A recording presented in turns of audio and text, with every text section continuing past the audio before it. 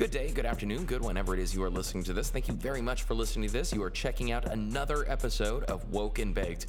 My guest today, my esteemed guest, the one and only Kenai Peninsula Borough Mayor, Charlie Pierce. Charlie Pierce is the mayor in the middle of what can only be described as a poop show. Our peninsula is on fire. Our teachers are looking to go on to a strike in the very beginning of the school year. We're looking at the possibility of the assembly trying to go to a city manager versus a borough mayor structure where we rely more on a borough manager versus the borough mayor system that we currently have. And our mayor goes into why he thinks having a manager is a bad idea. We jump straight into that. We also discuss what's going on with the fires. We discuss fire prevention. We discuss the if it's possible, teacher strike that we are looking at very soon. And the privacy of Kenai Peninsula Borough resident and taxpayer, Zach Brown, of the Zach Brown Band. He lives on the peninsula. He pays taxes here, and yet there's some funky stuff going on with his right to privacy. This dude bought 100 acres on the side of a mountain in Homer, Alaska. This dude deserves his privacy, all right? Clearly, he wants it for the same reason that most of us moved up here. They just want a little bit of space, and we should afford him that because hell, he's paying taxes up here. All right, so with that being said, got to give a solid shout out to our supporters, to include Iron Asylum Gym, located on KB Road, close to Save You More. If you're looking to save money on groceries and shop semi-locally, Save You More is one way to do it. Now, if you're trying to find a badass gym to work out at 24 hours a day, 7 days a week, with a booming system where you can listen to Run the Jewels as loud as you want while you're running on the treadmill, you can do that. By the way, that's a topic for another podcast. Why is it that artists who probably don't work out very often make great music to work out to? I think that Vinnie Paz of Jedi Mind Tricks is a very clear example of music to work out to, not necessarily made by people that work out. But again, that's a topic for a whole other conversation. Check out Iron Asylum on Instagram. Check them out on Facebook. Check out their reviews of all kinds of cool local products. Also products that they sell, which, you got to take with a grain of salt because it's the review is being written by someone who is selling that particular product. But if the review is honest, then you gotta, you go with it, because it's an honest review of someone who's selling the product. So that's pretty cool.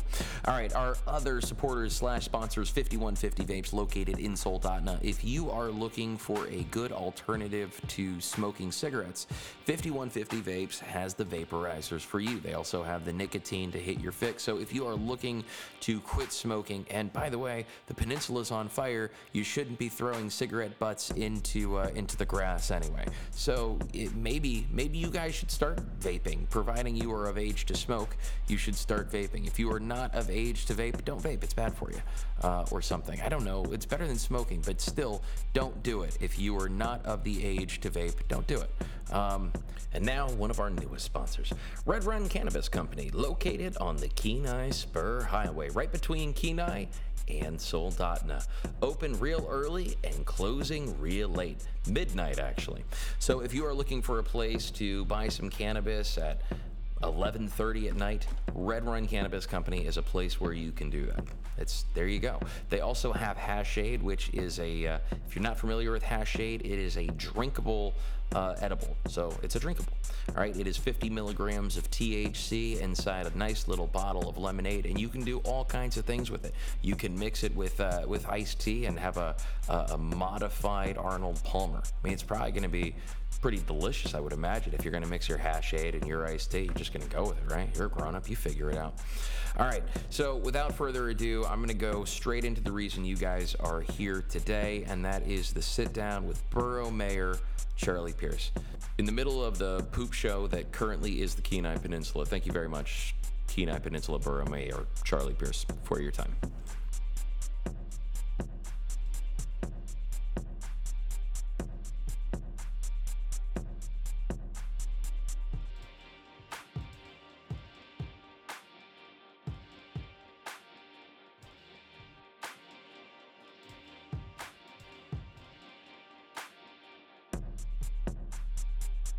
All right, I'm sitting now today with Borough Mayor Charlie Pierce, and thank you very much for your time. There's a lot going on in the borough right now, so I appreciate all of this. Thanks for the invite. All right, so let's jump directly in the topic that you wanted to go into, the city manager situation. Right now, one of the big things in the assembly is the the idea of going to a city manager versus a strong mayor position. Right. You are opposed to that. I think that the some of the residents or the business owners in the K Beach area would also are also opposed to that. Right. Or at least have seen a demonstration of what can happen with a city manager in a situation like that. But you also have other thoughts and experiences on that.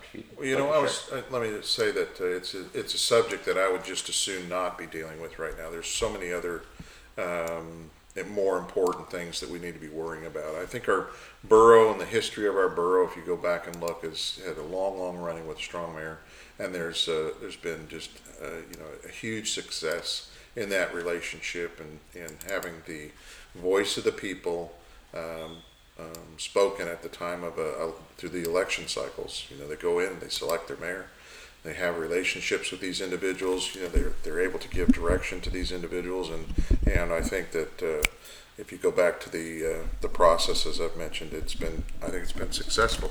There's been two situations that have occurred. I think two time periods that have occurred, and really what I'd ask people to do is focus on the specifics that were going on when these initiatives were created. There's been two times that I'm aware of. Once when I was on the assembly, in my early career as an assemblyman, lacking much government experience, coming from a utility-based management history, going on to the assembly thinking that, I needed to understand more about government. I wasn't happy with my government at the time, and I felt like we could do a better job of making better decisions as to how we spend our money. Back when I was on the assembly, 08 to 14, we had more state revenue. We were receiving more federal grants. We were receiving more state grants. We could commonly go to our legislatures and make requests, capital requests. We had annually, we had an exercise at the assembly level where we went in and picked our top 10 priorities as far as capital improvements in our communities that, by the way, were paid for through grants via the state.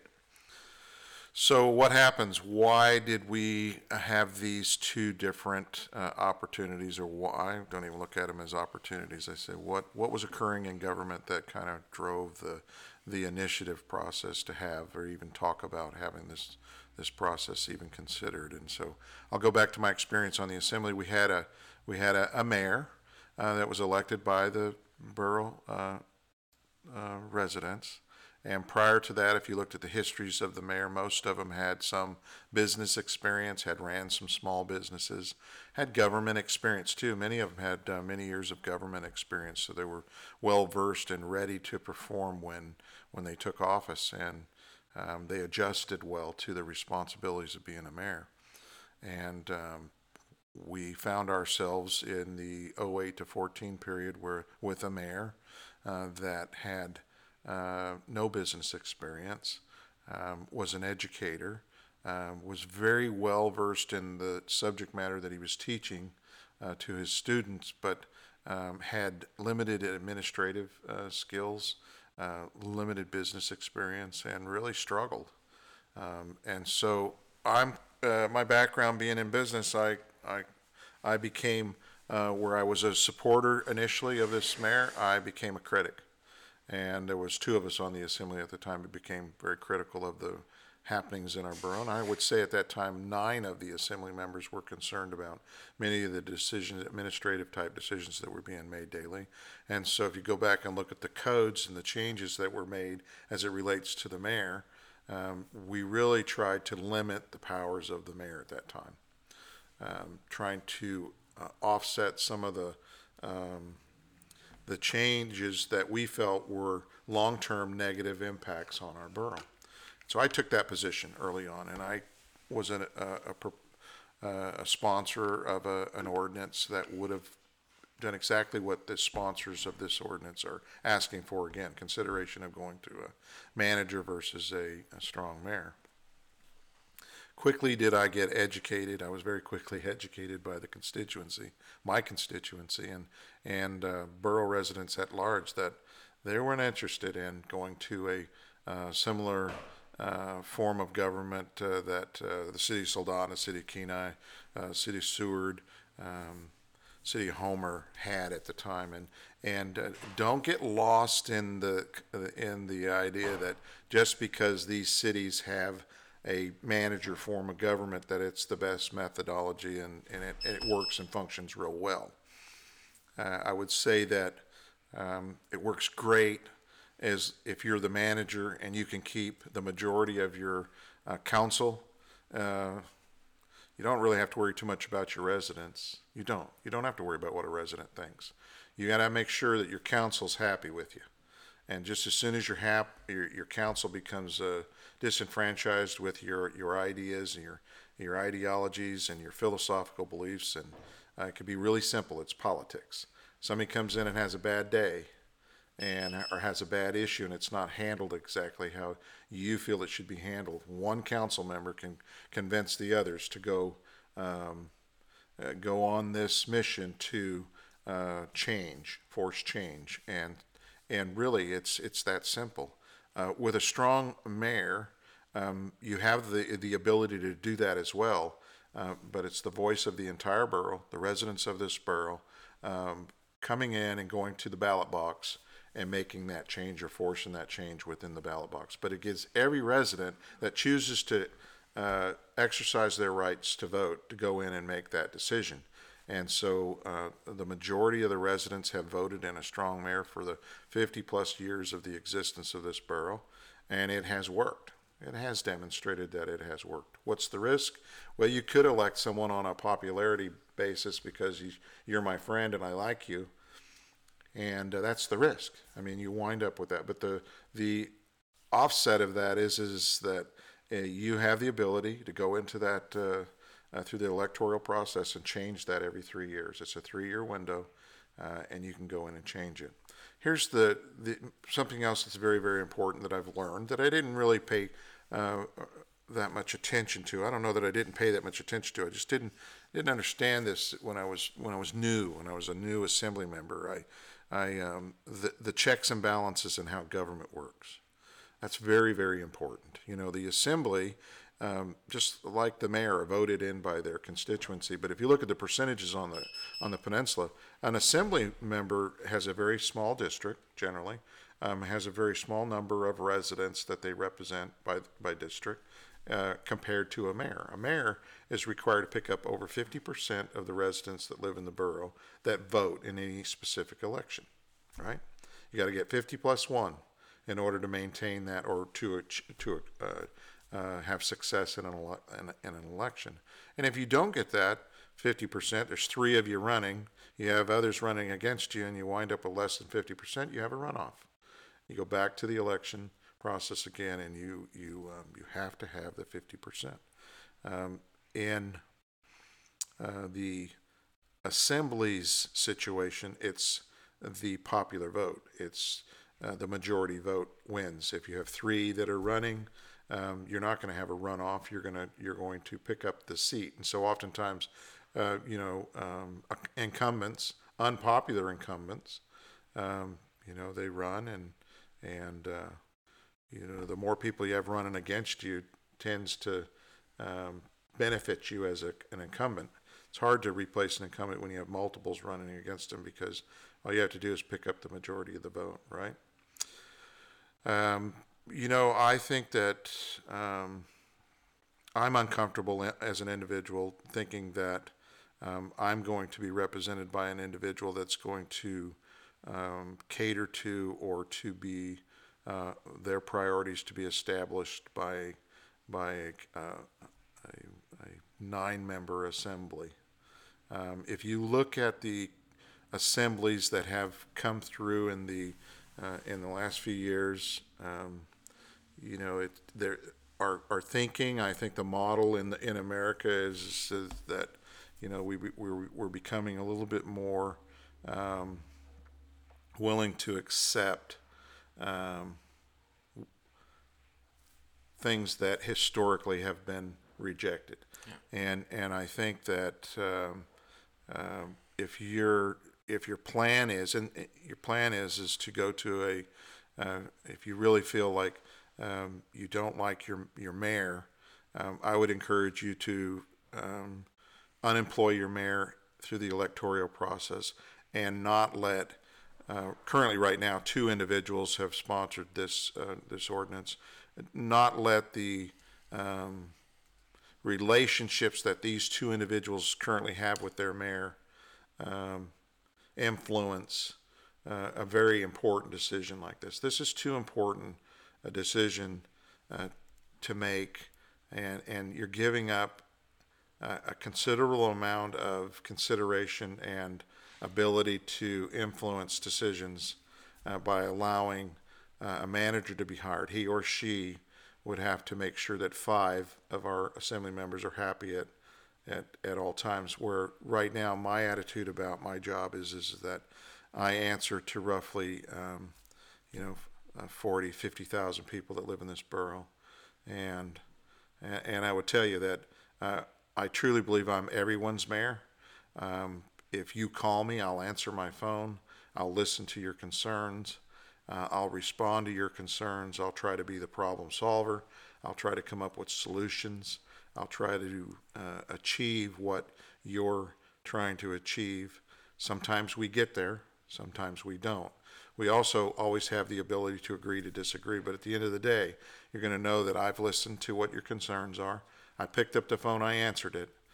You were allowed to tell me what you thought about me or my performance, and then you were allowing me the opportunity to respond to you as well, to try to help you understand why I do what I do, or why I don't do things that you think I should be doing. And I believe that's the role of a mayor. And I think that, again, I'll just go back to the history of this borough, and I think it's been ran very well through this process, and I don't believe that the residents today are ready to change that. I would encourage the cities that are in the borough to consider a strong mayor form of government.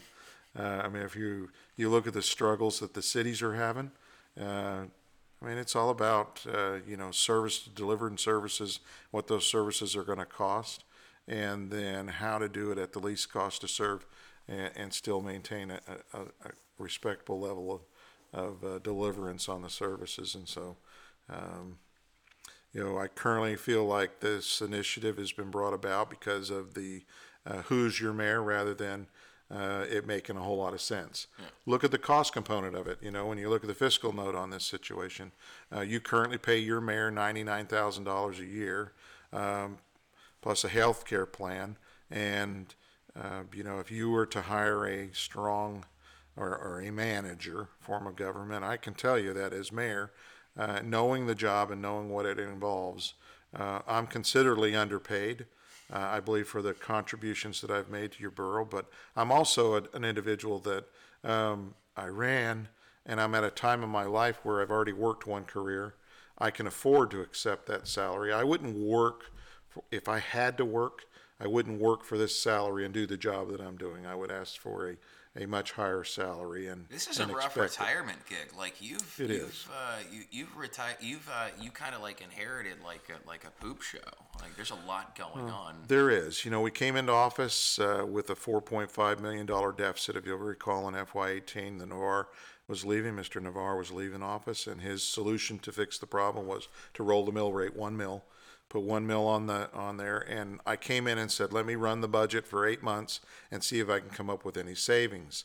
And I've had conversations with Mr. Navarre along the way, and don't let me take anything away from this man. He was right. It's difficult. It's hard to do. And his comments to me was, you can't do it, Charlie. You can't cut enough to balance things, to make things work. And what I would say is that without the blessings that we've received from other forms of revenue, that being PILT, sales tax revenue, some fish tax receipts, some forestry receipts. These things have come in, and we've estimated them lower than what they've come in at, and it's provided us with some extra revenue, but which has avoided the need to raise taxes. But I also be very clear about this, that I've been very mindful in watching where we spend the money, how we spend the money, and I can say that in the 2 fiscal years that I've been here, we've come up with in excess of $2 million in each one of those years in actual cost savings, real cost savings. First things we did was we stopped a lot of the travel out of state. We quit going to Las Vegas for training. We quit those annual trips for training. We're sending folks for training. We continue to send folks for training. Most of the training that we send folks to today is reimbursed. Yeah. They're on reimbursable plans. Most of the training that we go to are training that is required to keep your certificates or to work in the positions that they require certain certificates. Yeah. Most of it's emergency personnel, finance department, the legal department, some of those things. But by all means, we've instituted a lot of different smart technology to help us work smarter, and real efficiencies coming from that. We've readjusted some schedules in the emergency services side of things so that we take advantage of the actual full-time equivalencies that we have there and incorporate that and run that through into the response times. We still have some public safety issues that I'm trying to address, and the way we're going to address them is by adding some additional personnel. We're going to need to do that. It's necessary. We've got miles and miles of road. We've got more and more houses. We've got more and more infrastructure. We've got more people living here. And what I would say is that we've probably been understaffed for a number of years, and that in the former administrations, one of the ways they acquired their savings to demonstrate savings was to perhaps avoid shoring up some of those emergency responders. But I can tell you, in the recent fires that we've had, I can tell you how stretched thin we are. We're very, very thin. Okay. So that kind of goes to one of the other topics that I wanted to get to. What do you think is making this fire season particularly harsh, and how do we prepare going forward? Well, it's no rain. Obviously, we're having a very anomaly in the way of historical trends as far as rain. We haven't had any. And so everything's extra, extra dry, right? And so with that comes some of the responsibilities that we have as individuals to be a safeguard, make our homes fire-wise. But fire-wise your homes? Look, if you've got big spruce trees out there against your house, you're piling your firewood up against your house, move it. Cut those trees down. Get somebody to come in, cut those trees down. Keep your grass mowed away from your house. Tall grass is a fuel source for a fire. Firewise your house. Make your home safe. If you're going to barbecue, are you going to burn your trash? Chances are right now you're not going to do it because I helped institute a burn ban on the peninsula. It's been instituted. There's a burn ban on currently right now. So if you historically burn your trash, put it in a bag and haul it to one of the collection sites, and we'll take care of it for you. Please take the time to do these things. If you want to burn some debris, right now is not the time to burn the debris. But going forward, let's see how do we do this and work so that we don't have these events, or we can try to avoid them. On the 5th of June, we had a lightning strike. We were my chief of staff and I were driving back from Anchorage, and we watched a lightning storm. There was a squall that came through the mountain ridge there. We dropped down onto the flats there. And we watched the rainfall and the electrical storm. In fact, we were one of many, I'm sure, that called in the Watson Lake fire. There was a lightning strike there on the side of the road. We watched it occur. It was next to our vehicle. Boom! There was fire immediately in the dry grass and the debris that was there, the ground cover that was there. It burned pretty hot and pretty fast. It was a pretty big fire real fast. And I could see it. We could see it running, even when the rainfall that was going on at the time. Fire was running at home. That's making a joke that someone was trying to tell you something. Yeah. With the lightning strike. Right, there you go. We dodged it. We dodged it. Sorry you didn't hit us. Try again. We reported that fire, but there's decisions that are made, and depending on where you're at in the state lands, federal lands, state lands, borough lands, there's just decisions that are made.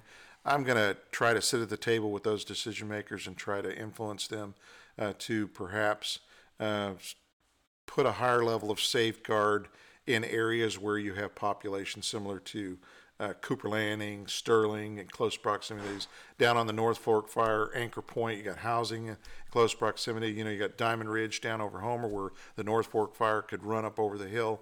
That was a burn barrel, I understand, that caused that fire. The Caribou Hill Lake fire, I'm not sure what the origin of that fire was, but it's running. It's burned hundreds of acres now. It continues to burn. These fires, after they occur, require a huge number of individuals and large numbers of dollars to support the effort to control. Fighting a fire, the concept or this mindset might be, well, they're going to put it out. Well, what they do is they control it. They try to control it. And in most cases, the weather puts it out. The rain or snow comes and it puts it out. But what they're trying to do is control it and keep it from reaching those places such as our homes or our businesses or infrastructure, and protect property and life. We're trying to keep homes from burning down or anybody from being injured in a fire.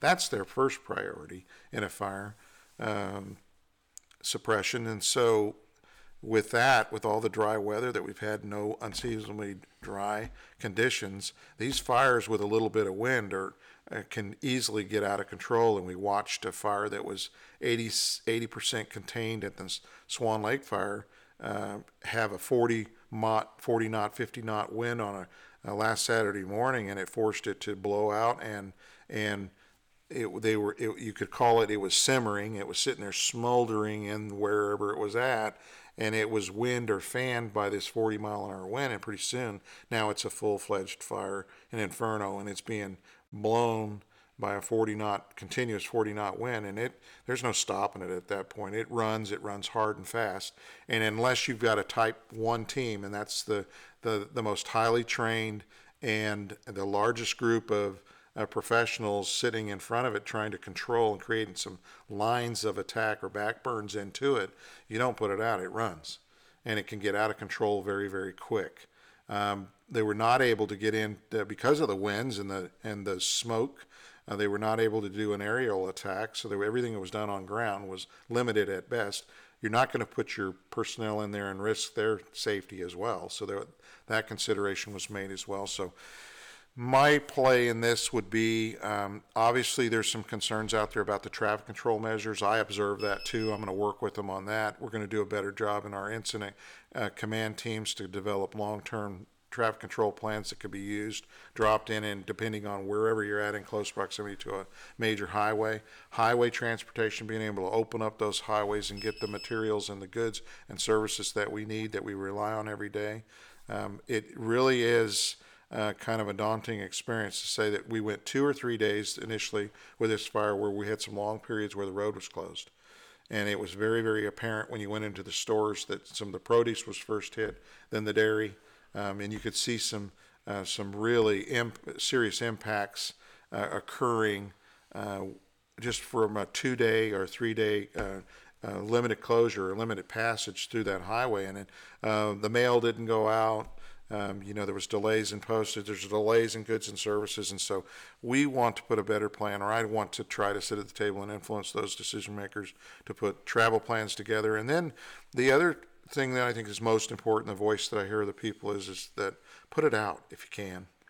If you live close, if we have a fire that occurs, even in federal lands that are in close proximity to Sterling or to Anchor Point or to Caribou Lake or wherever, Homer, Seward, in the borough, anywhere in the borough where you have a close proximity of a fire to residents, I would say that the first effort and rule of thumb would be a hard, fast attack and put it out. Put it out. Drain it, drench it, put it out. But, there's some out there that believe, well, we need habitat. We have lots of trees that are out there that are dead or dying. And that's a lot of fuel. It's a huge fuel source.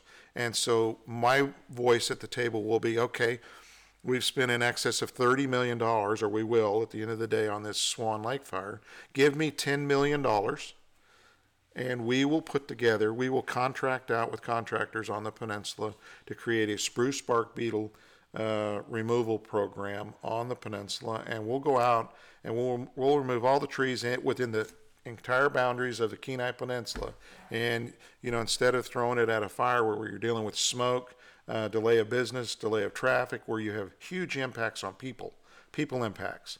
And I'm going to try to influence the decision makers to try to minimize those people impacts in the future as we manage these incidents. And that's my takeaway from this incident that is occurring right now.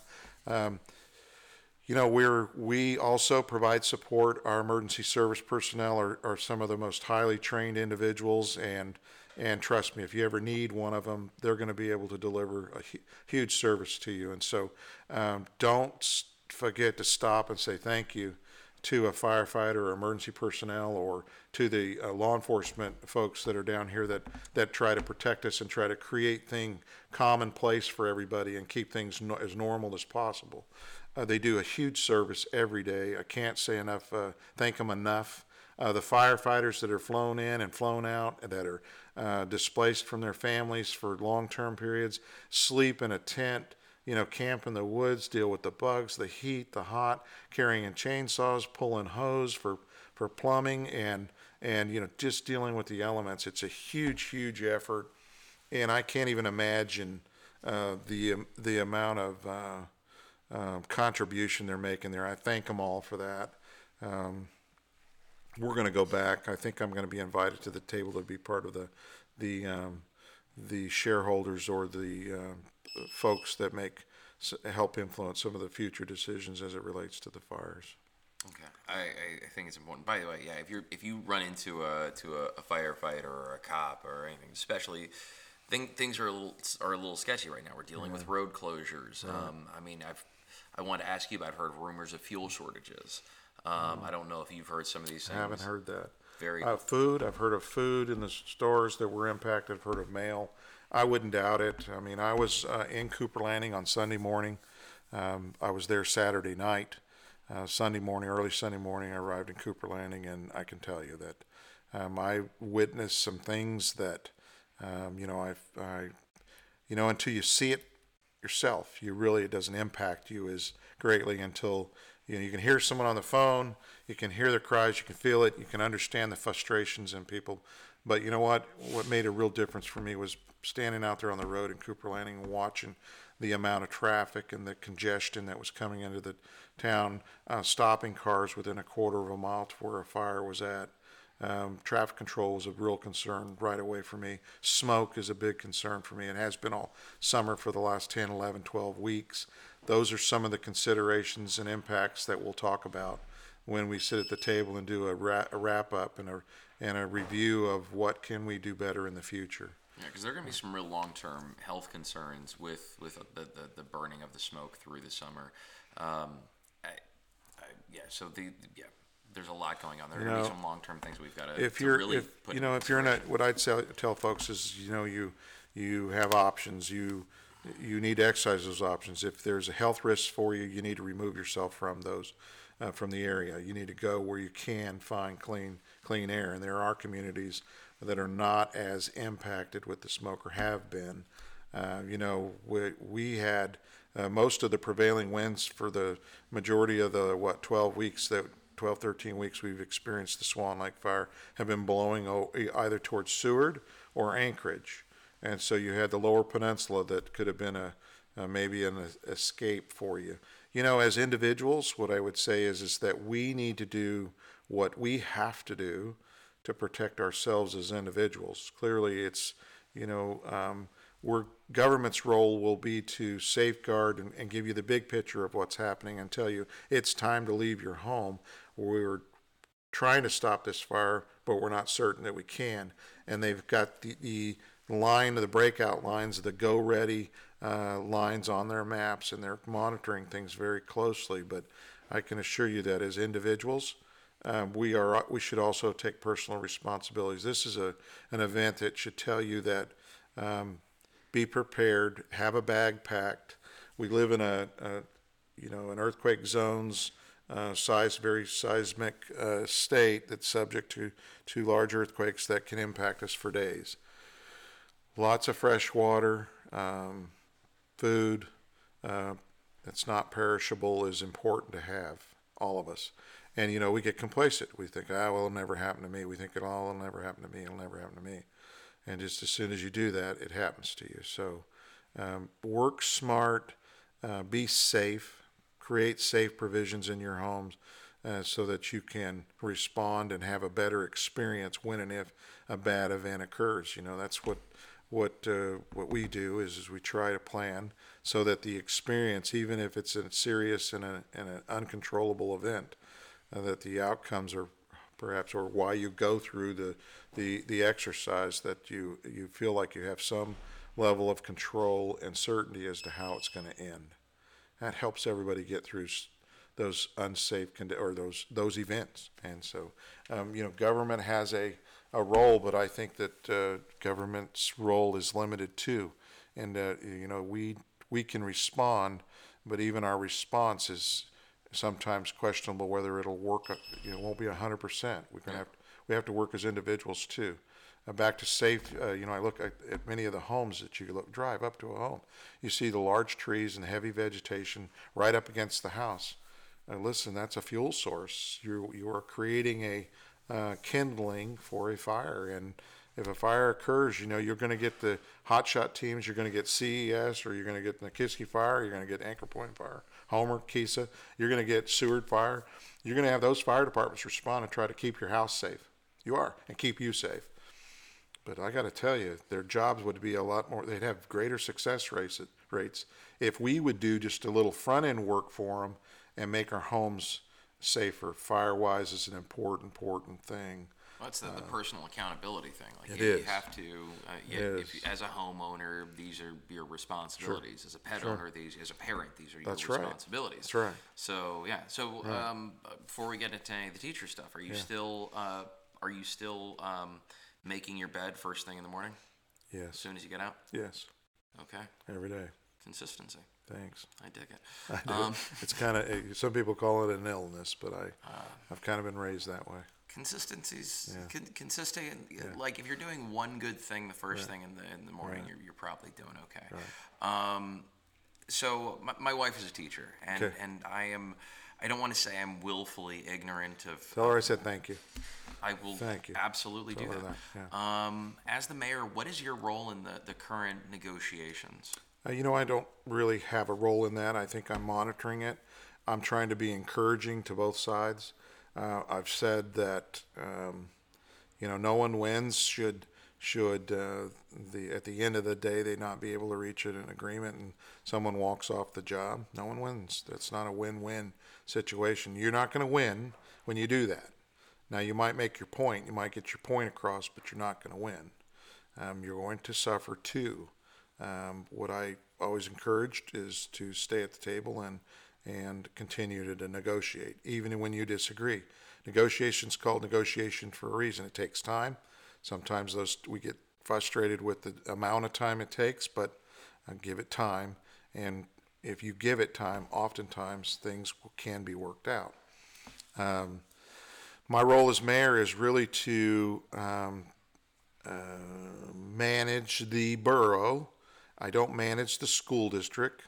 I do not provide direction or have responsibility for the elected officials that are on the school board.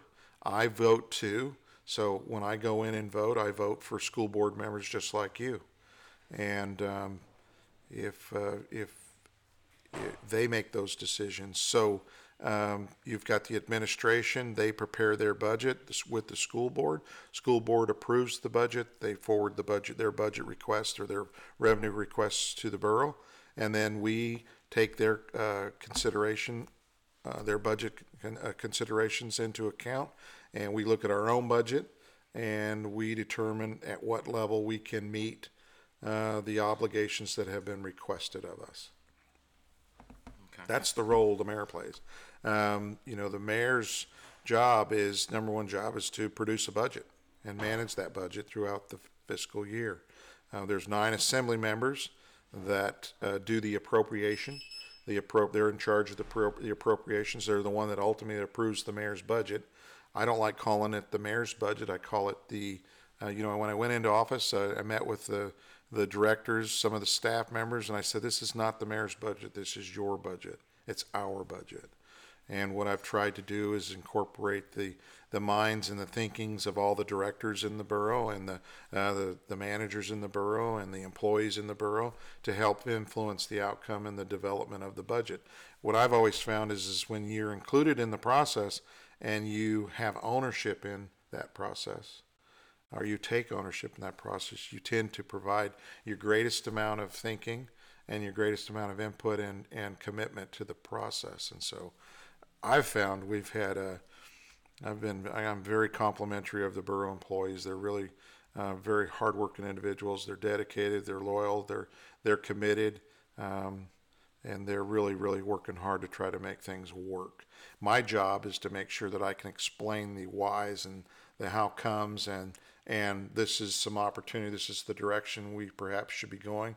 But as mayor, I'm also always willing to be influenced and to be convinced that we need to go in a different direction, or in what I've found is by reaching out to these individuals that we have a lot of common thinking. All right.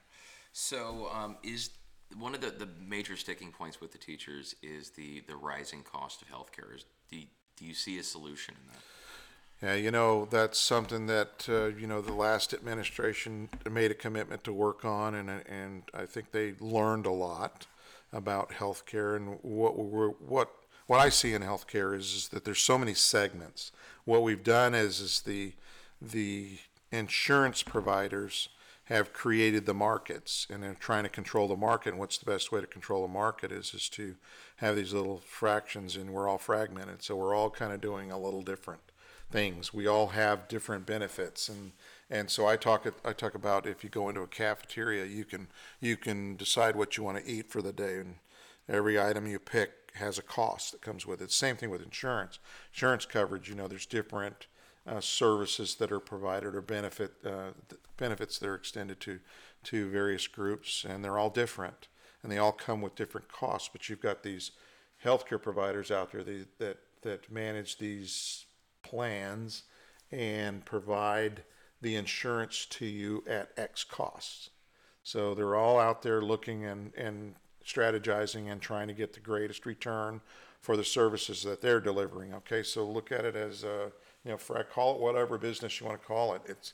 It's we select our benefits. We have a selection opportunity. So not only that, but you've got different groups that are represented. You've got the teachers union, you've got the borough employees, and you got the hospital employees. You've got different groups that have different insurances. And just like your employer may provide insurance, healthcare insurance, and you may have to pay X for it or make a contribution every month to have that insurance. When I retired, left my former career, I paid somewhere around $700 a month to have healthcare, family plan.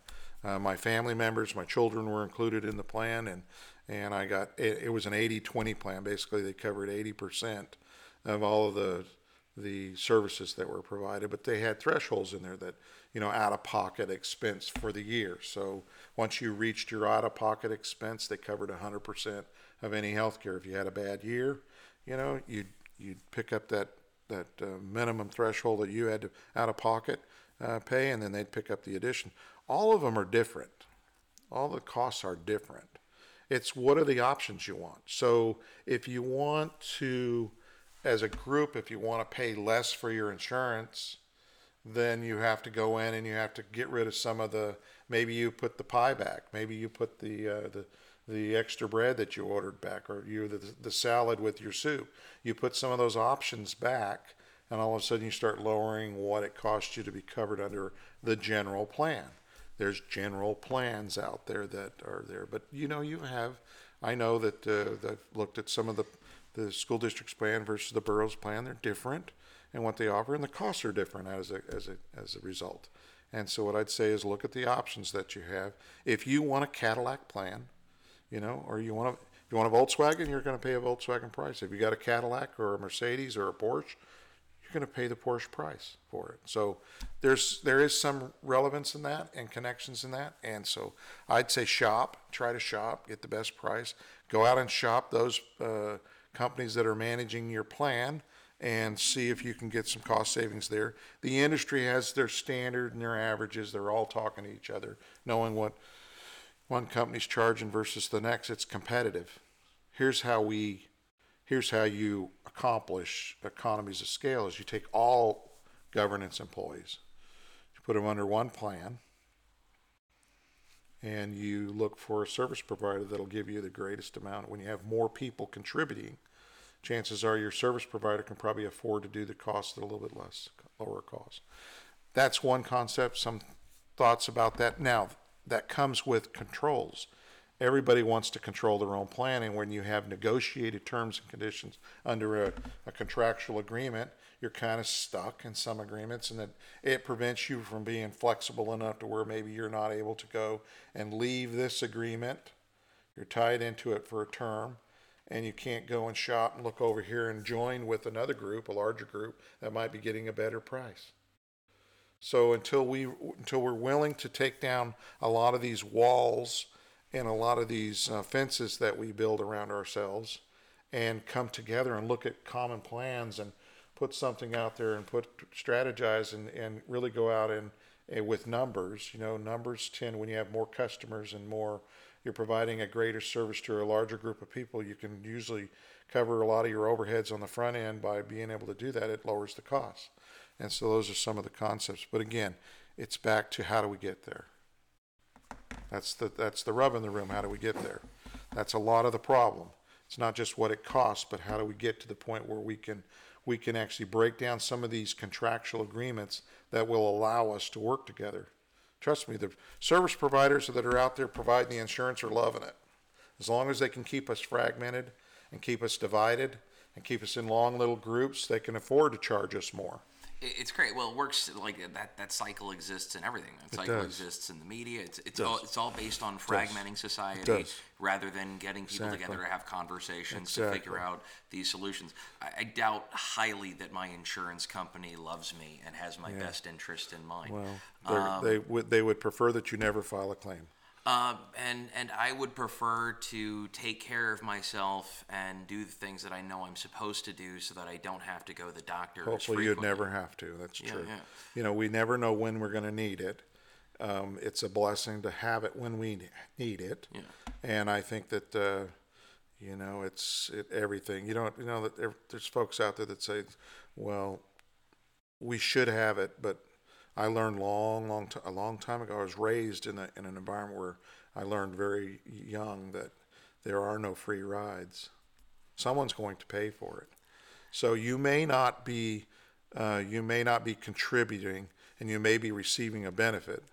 But what I would tell you is someone's paying the premium for that benefit. Yeah. My dad said something very similar. Like, there's no free lunch. That's right. Yeah. There is no free lunch. But there's a lot of people being provided free lunches. Okay. There's a lot of systems out there that are providing a lot of free lunches, and so it goes back to all of us looking and saying, where can we contribute? How can we all work together to help contribute to meet the ends, meet all ends? So. Oh yeah, for the greater good. That's right. All right, so.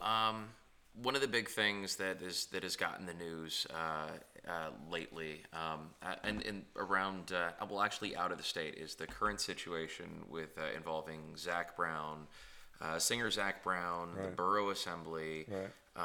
Some of the members of the Assembly, and Zach's neighbor. Do you have any thoughts on what's happened in the past and what's going forward? Do you have any idea? Yeah, I would just say that as Alaskans, the thing I would encourage all of us to do is be good neighbors. Okay, let's start there. Let's start being respectful of each other, and start with a good neighbor concept. Be a neighbor, and for whatever reason, and I don't know why, there seems to be a tendency that we get into, and it's part of the human characteristic is that someone has a greater advantage or someone's at a disadvantage, and someone's going to go out and correct it and make it right. Okay. Zach Brown fell in love with Alaska, came to Alaska, has friends here, was introduced to Alaska like many of us. And it really, for me, it doesn't matter so much that who it is, and I really don't care who it is. I think what we should try to do is strive to allow individuals to be respected. And this individual went out and bought in excess of 100 acres on the side of a hill. And on that hill, It's a lot of property. it is a lot of property. He bought a lot of property for a reason. Yeah. It's so that he could put himself into a location where it could be private. Now, you could question, well, why did you buy on Dorothy Drive? And well, he bought on Dorothy Drive because he liked the bluff over the edge, and he bought there, and he quickly, soon, shortly before he ever started to build, he became neighbors with his neighbors. He became neighborly with his neighbors, and they came up with a concept that said, "Hey, we'd like to put a gate up here." You know, he's got some notoriety, and with people with notoriety, there tends to be people that are curious and they want to come up. And the unfortunate part with Zach Brown's location is that his house is in close proximity to the road, and so it's almost as if you go to look at him or go to see his place, you're going to drive almost as if you're in his driveway, you know, right at his front door. And so his plan would work if his neighbors, if all of the individuals that live in Homer would work with them. And his plan was, well, I'll just create a gated community. And so they go through the process, start the process of creating a gated community. And I, as mayor, I looked at it and said, well, I don't see any problems with this. We'll try to accommodate you. We didn't have an ordinance on the books at the time that allowed for the borough to manage the concept of a gated community, plat-wise, you know, the planning department, because you're changing plats when you do this. And you're also maybe decertifying the road. The residents are actually taking the control of the road back.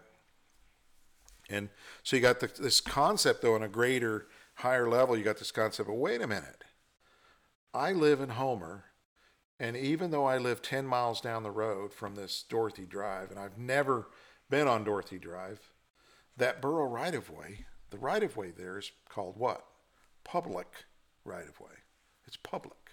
And so there's this minutia there about public and what rights I have as an individual to that public right-of-way, or that public easement, or that there was a section line that had been vacated by the state at one time, and the state had requested that the borough, when they redid the plat, when the section line was vacated, asked the borough to leave a 10-foot pedestrian easement up through there. Now, whoever asked for that at the state obviously had never gone out and actually physically looked at the topography of the area, because it's a very, very steep slope off the edge of this. It's like 53%. 53% grade. It's wooded. The only way you could use it, if you wanted to use it, you'd have to tack back and forth. And when you did that, you'd be outside of your 20-foot easement. You're going to trespass in the process of doing that. And Zach's saying, wait, I don't want you trespassing. I don't want you close to my home. I bought 100 acres. I don't want you up next to my house. He bought 100 acres on a mountain in Homer, Alaska. Right. Yeah, he did it because he didn't want a bunch of neighbors. Right. I mean, he did that for the same reason a lot of us move up here. He did. And you know, he rightfully paid for the land. He bought it from somebody and paid for it. And so there's a group, I believe, that has exercised their rights to say, wait a minute, we have access to that. It's our right to access it. And he doesn't want them coming across his property. And so when you go back to the origin of section lines, and they were created so that you could get to your property. So if you owned land up on the side of that hill, your access to that property, or you're guaranteed certain accesses through that section line. So if you were to look at the properties that exist up there today, in 2019, every property that could be served by that section line has alternative access. So you met the requirement or the definition of providing access to every property, and so it brings up the question, well, what purpose would someone that lives 10 miles away have? Why would you need to use that trail? Well, it's so I can get to Dorothy Drive, is what many of them are saying. Well, wait a minute, I want to get to Dorothy Drive. Well, Dorothy Drive has other accesses to it. You could walk or drive your car up to Dorothy Drive, up the side of that hill. There's lots of roads up there now, and access has been provided for all of the properties that are in question here. And so it gets back to that respect issue then. Well, I'm going to force my rights on you. I know you want privacy, but I'm not going to give you your privacy. And that's where I have a hard time understanding why people want to argue to that extent. And just to make a point, it's the principle, I guess. And what I would say is that are we truly being Alaskans and being good neighbors by trying to create an argument on an easement that you've never used or that you'll never use, most of you anyway, and a few are trying to, it's the principle for you, and what I'd ask you to do is perhaps take your principles and apply them to something that's more important. I know it's important for people, and I don't want to take anything away from somebody that really has some importance in it, but I go back to that respect issue, and I said, this man has come in here and he wants to be a good neighbor, and his contributions to the community I've will be stories. very, very significant. And I'd say that get to know him. He's a very, very nice individual. He's not an individual that believes that you owe him anything. He doesn't want anything from you. He's a very humbled man. He's a family person, and he could be a very good neighbor. He played Balad. Balad Air Base in Iraq. He played at Sundance. It's a beautiful photo. Yeah. Did you see him? I had already left. I believe he came with Kid Rock around that in November or December. So I had already. Hey, here's he's a very generous person. He's not a person that certainly he is a very successful man, and he sings beautiful music. He shares his love for music and his creativity and his artistic abilities with anyone that is interested in it. He does a lot of good stuff for children and for veterans and for active duty folks. He's an American, and he could be your best neighbor, your good neighbor. And what he's asking for is just a little piece of a sweet spot in Homer that he can share with his family and his close friends, and you could be one of them, I would suspect. But what I'm not real impressed with is how some of our elected officials have handled themselves as it relates to this issue. And I would say that if you're an elected official, you're going to be held, and you should be held to a higher standard. Do you want to say names? No, they know who they are. Yeah. They know who they are, and they know that I know who they are too, and so we don't need to point fingers at them. I won't be real direct about it, but I would say this. I'll say it again. If you're an elected official, you can't turn your fact that you're elected off and on selectively at will, and in 1 minute be an individual speaking on behalf of yourself, and 2 minutes later acting like an elected official. You don't get to turn that on or off. When you're elected as an elected official, 365 days a year, 24 hours a day, you're an elected official. You don't get to. You gave up your rights to your personal life when you became an elected official.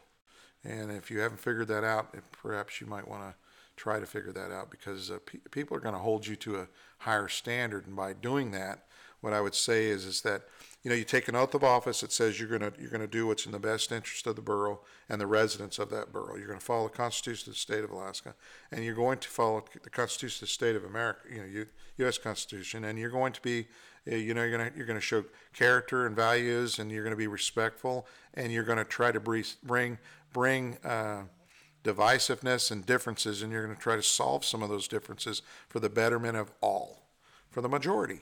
And I guess, and try to be humble about it. It's an honor to be the mayor. I've never let being the mayor change my thought process as to whether I can or can't do something. I serve everyone. I serve all residents in the borough. Whether you like me or not, I'm your mayor. Yeah. And you can call me and I'll answer my phone. So, out of curiosity, of the new candidates, there are a couple of new names that have popped up in Assembly. Pamela Parker, the owner of Everything Bagels, being one of them. Jesse Bjorkman is, Pamela Parker is running for city council. I believe, city council. City council, yeah. Yeah. Right. What would you say to someone like Mr. Bjorkman or Mrs. Parker, who are first-time candidates? What would you say to them? Well, I would say that, wow, that's a tough It is. question. It is. Like you've given anyone listening right now has gotten like 50 reasons to never run for office. One of them is that like you are consistently on call. You're always responsible. You're always held to that standard. Right. And that is a lot for someone to really take on. Well, here's what I would say is that there I have my critics. Obviously, there's people out there that criticize you. You know, in America today, one of the things I find kind of ironic and a little different is that we're willing to open our mouths and promote something even though we know it's wrong. We're willing to be wrong and deliver inaccurate information, knowing that it's inaccurate, but we're still willing to say it. And so what I'd say is that speaks to the character of the individual. And it's troubling for me. I find that, you know, if I make a mistake or I state something and I don't have it right, I'm going to correct myself right away. I'm going to go out and I'm going to say I made a mistake. When I sponsored and I truly felt like I was making a good decision when I sponsored an ordinance to create a strong or a manager form of government, get rid of the strong mayor form of government, and it was a mistake. I tell you today it was a mistake. And I had some things that I needed to learn that I didn't know then. And so I'm here today telling you, you know, years later that, you know, I made mistakes and I'll make mistakes as mayor. And as I'm called on them, or as I learn along the way and I evolve and I hopefully get better and become more informed, I'll make better decisions. But if I've made mistakes, I'm always going to be willing to correct my mistakes. So here's what I'd say. You asked about two individuals, and I'd say I've been schooled by these individuals. But what I've also tried to do is view them as critics, and I view my critics as some of my best friends. I view you as a friend, and I do that because I think that as you criticize me, I listen. And what I try to do as an individual is learn from what you're saying, listen to your perspective, and try to be better as a result of your criticism towards me. So some people take criticism and they take it to heart and they take it differently. They respond defensively, and you'll find me defend myself. I will. I do defend myself and I defend my thinking, but I'm also an individual that you can continue to challenge and convince me that I'm wrong. I like that. I like that exchange of prove to me I'm wrong. Prove to me that I'm wrong. And I will go in a different direction. I'll go with you. I'll break bread with you. I'll carry water for you, and we can carry water together. But you know what? There are people that, for whatever reason, see good people with good intentions getting a lot done.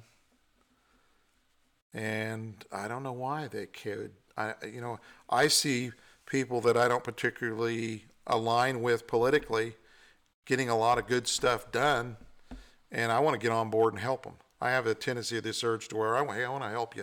I want to help you continue getting what you're trying to get done. And yet, in our own borough, with Charlie Pierce as your mayor, I've had a tough time with 5 individuals on the assembly consistently. Having a very, very hard, it hasn't been easy being your mayor and trying to accomplish anything. That said, I've not allowed their displeasure or their dislikes of me to become personal between me or them. I continue to forge ahead and try to stay focused on those things that I believe, if accomplished, would be beneficial for all of the residents that live in the Kenai Peninsula Borough. Okay. There's one pending thing that I really did want to talk to you specifically to, Okay. and it is the annexation on Cape Beach. This is Right. one that has been asked for me Right. to bring up to you. Okay. Correct me if I'm wrong. In the past, you've spoken in opposition of it without being done at a vote. Do you? Is that correct? That's correct. Okay. Still feel I'm the on the same? record with it. Yes, same, and I have changed my position. Okay. You know, if you're gonna annex my home, and I've heard from the folks that are out there, and if you look at the survey results, you look at the actual numbers. Let's talk about the city of Soldotna specifically, K Beach Road. They hired an independent to go out and collect data for them, and then they ignored it. You know, they hire someone. If you're going to hire somebody, listen, here's my advice to you. Save your money. Don't hire a consultant to go out and do a survey if you're not going to do anything with it when you get the information back because you don't like the results. Wasn't it like $100,000 that they spent? I on don't that survey? know. It was a ridiculous number they spent don't on the know. survey, and what they got back Terrible. was that nobody wanted Terrible. it. It wasn't a good idea. No one was excited about it. Listen, if you're an elected official, here's my message to you, and you're going to come out and annex my property, what I'm going to do is I'm going to work real hard. If you're successful in the future, I'm going to work real hard to make sure you're unelectable in the future. Because I think the voice of the people in Soldotna, and on K Beach Road specifically, they're outside the city of Soldotna, have said that if you're going to annex me, let's do a vote. That's all they've said. Let's do a vote. And of course, you've got those in there say, well, you can't do a vote. You can't do a vote. Yes, you can. You can actually send a ballot to those people that are actually affected by your desire to annex them. You can selectively send a ballot to those individuals. Okay? You can take two votes, two separate votes. You could take a vote of the people that are in the city boundary and say, do you support the concept of annexation? And then you can go outside the city where you're going to annex, and you can ask those people, do you want to be a part of the city? The services that they're rendering and your taxes that you're going to be charged, it'll be lower to start with. Yes, you're going to get a lower property tax to start with, but how long will it stay low? How long will your taxes be low in the city? They're going to provide you with, you're going to pay for all the infrastructure and all the continuous growth and the development of the infrastructure in the city. And what I'd say is, if you've got a capital project, it requires you to go outside the boundaries of your city, consider why you're doing that. Think about why you're doing that. And, you know, don't build it and then expect me to come in after the fact and help you pay for it when I had no vote to begin with on it. You know, but, you know, here's my thinking. We worked very hard and met a couple of times with the leadership there at the city of Soldotna. We encouraged them to have this vote. Just go to a vote. Go to vote. Look at the survey results that you've got. Look at the public testimony that has been given to you. And what I detest, if there's anything that I really are very, very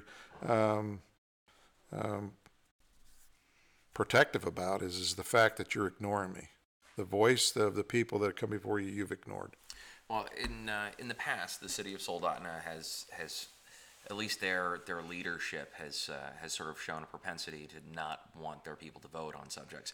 For example, they wanted to shut down cannabis inside of the city of Soldotna Right. without a vote of the people. Right.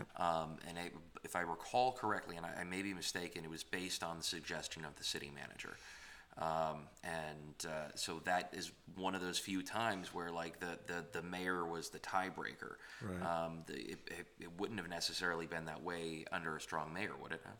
You know, what I was about to tell you there is that there's an opportunity and a justification for having a strong mayor. There's an opportunity for you. You don't. I truly, I don't think you get the representation that you deserve.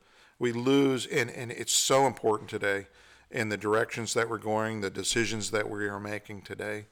You know, right here in Soldotna, we have large state issues, financial issues in the state. But if you were to look at our budgets and compare them to the state budgets, just change the numbers. All you got to do is we have smaller numbers, but we have the same behaviors and decision makers squandering and waddling in trying to make these decisions. And what they do is they just slowly itch away and pick away at your rights as individuals, property rights. Look at the Anadromous Stream Ordinance. I mean, there was a plan, the comprehensive plan came out, and there's a group that put 100-foot setbacks on your property in the comprehensive plan. Your mayor had them take that out of the comprehensive plan. That's not voted on by the people. The people haven't had the voice on that. That's not the voice of the majority of the people in the borough. I would say that the people that are on the river, that live on the river today, could have been educated when we started this plan. Could have been educated in the benefits of habitat protection and creating, and you got a few anomalies, you got a few exceptions out there. And so what we do is we create a plan that covers the majority and impacts the majority significantly for a few of the bad players that are on the river. I would rather deal with a few bad players along the river than going in and take from everybody along the way. Yeah, it's punishing everyone for it is. The actions of. And then once you have the policies in place, you have these agencies, and i.e. River Center, you have the agencies, and you got good players and bad players that develop along the way. You got leaders that come and go. You got elected officials that come and go. And my thinking is what? Every time you put something on the books, you understood it when it was created. It's on the books now. Someone else comes in behind you, and then they interpret it differently. And then the arguments begin. And so my attitude about life in general and trying to live a peaceful, tranquility life, good quality life with my neighbors, my friends, and my family here on the peninsula is the less government we have telling us what we can and can't do on our property, the bounds of our property that we've honorably gone out and bought and purchased, and we pay taxes on to make contributions back and back. I would say that, be respectful. It goes back again to the individual respect. Government needs to respect individuals as well, and I think that the more legislation, the more codes and requirements we create, it's just that constant take. And we're headed there, and it's what I'm fearful of is the elected officials that we're bringing into office, and they're just like me. There's a huge learning curve. I try to learn fast. Some do, some don't. And, what I try to do is listen to the voice of the people and make determinations as to how we're going to go rather than what I personally feel. Trust me, I have some very, very strong personal feelings about what I believe the role of government is, and you don't see me trying to institute or carry out my personal goals every day. What I do as mayor is I try to create an environment where we have a stability, predictability, and that we deliver good services that you can count on, and that we're going to do it honestly, transparently, and we're going to be fair with each other. And short of that, what I'm going to try to do is just leave you alone, let you enjoy the fishing, enjoy the beauty of the Kenai Peninsula, and I'm going to try to be a good neighbor too. Provide those services, but you still got to take care of yourself. You are still responsible for your own actions. You are. Be fire safe. Individuals, that's right. Be fire safe. But, all right. Yeah. You've got a lot of things going on, and you've given up a great amount of your time. Yeah, I really do appreciate it. I appreciate it. It's been nice talking to you today, and let's do it again sometime. Anytime you want to come on, anything, sure. Legitimately, anything. You get an issue that's out there you hear about that's burning. Let's talk about it. Let's address the issues. I'm always willing to answer questions. I encourage people to stop by the borough office. I got a busy schedule. The best way to do it is talk to Pam, get on the schedule, make some time for yourself if you want that individual time. I'm willing to do that for you. There's a lot of issues out there. There's a lot of fish issues out there. There's a lot of land issues out there. There's a lot of budget issues, trying to balance the books and still provide enough revenue, create revenue. We got revenue issues. We got some ideas there that we're working on. And I'm trying to do this job. I said I was going to try to do it and not be a burden on you in the way of new taxation. And I think I've been pretty successful so far. And we're wrapping up the 2019 fiscal year books. And, I hope to be on the radio here real soon talking about the results. I think it's going to be favorable. All right, sounds great. Thank you so much for your time. Thanks. As per 3AAC 306.360 Alaska Marijuana Control Board Cannabis Use Warning. A. Marijuana has intoxicating effects and may be habit-forming and addictive. B. Marijuana impairs concentration, coordination, and judgment. Do not operate a vehicle or machinery under its influence. C. There are health risks associated with consumption of marijuana. D. For use by adults 21 and older, keep out of the reach of children. E. Marijuana should not be used by women who are pregnant or breastfeeding. Red Run Cannabis Company, license number 3A10056. Red Run Cannabis Cultivators, license 4A10052. Red Run Cannabis Cultivators, license 5A19372.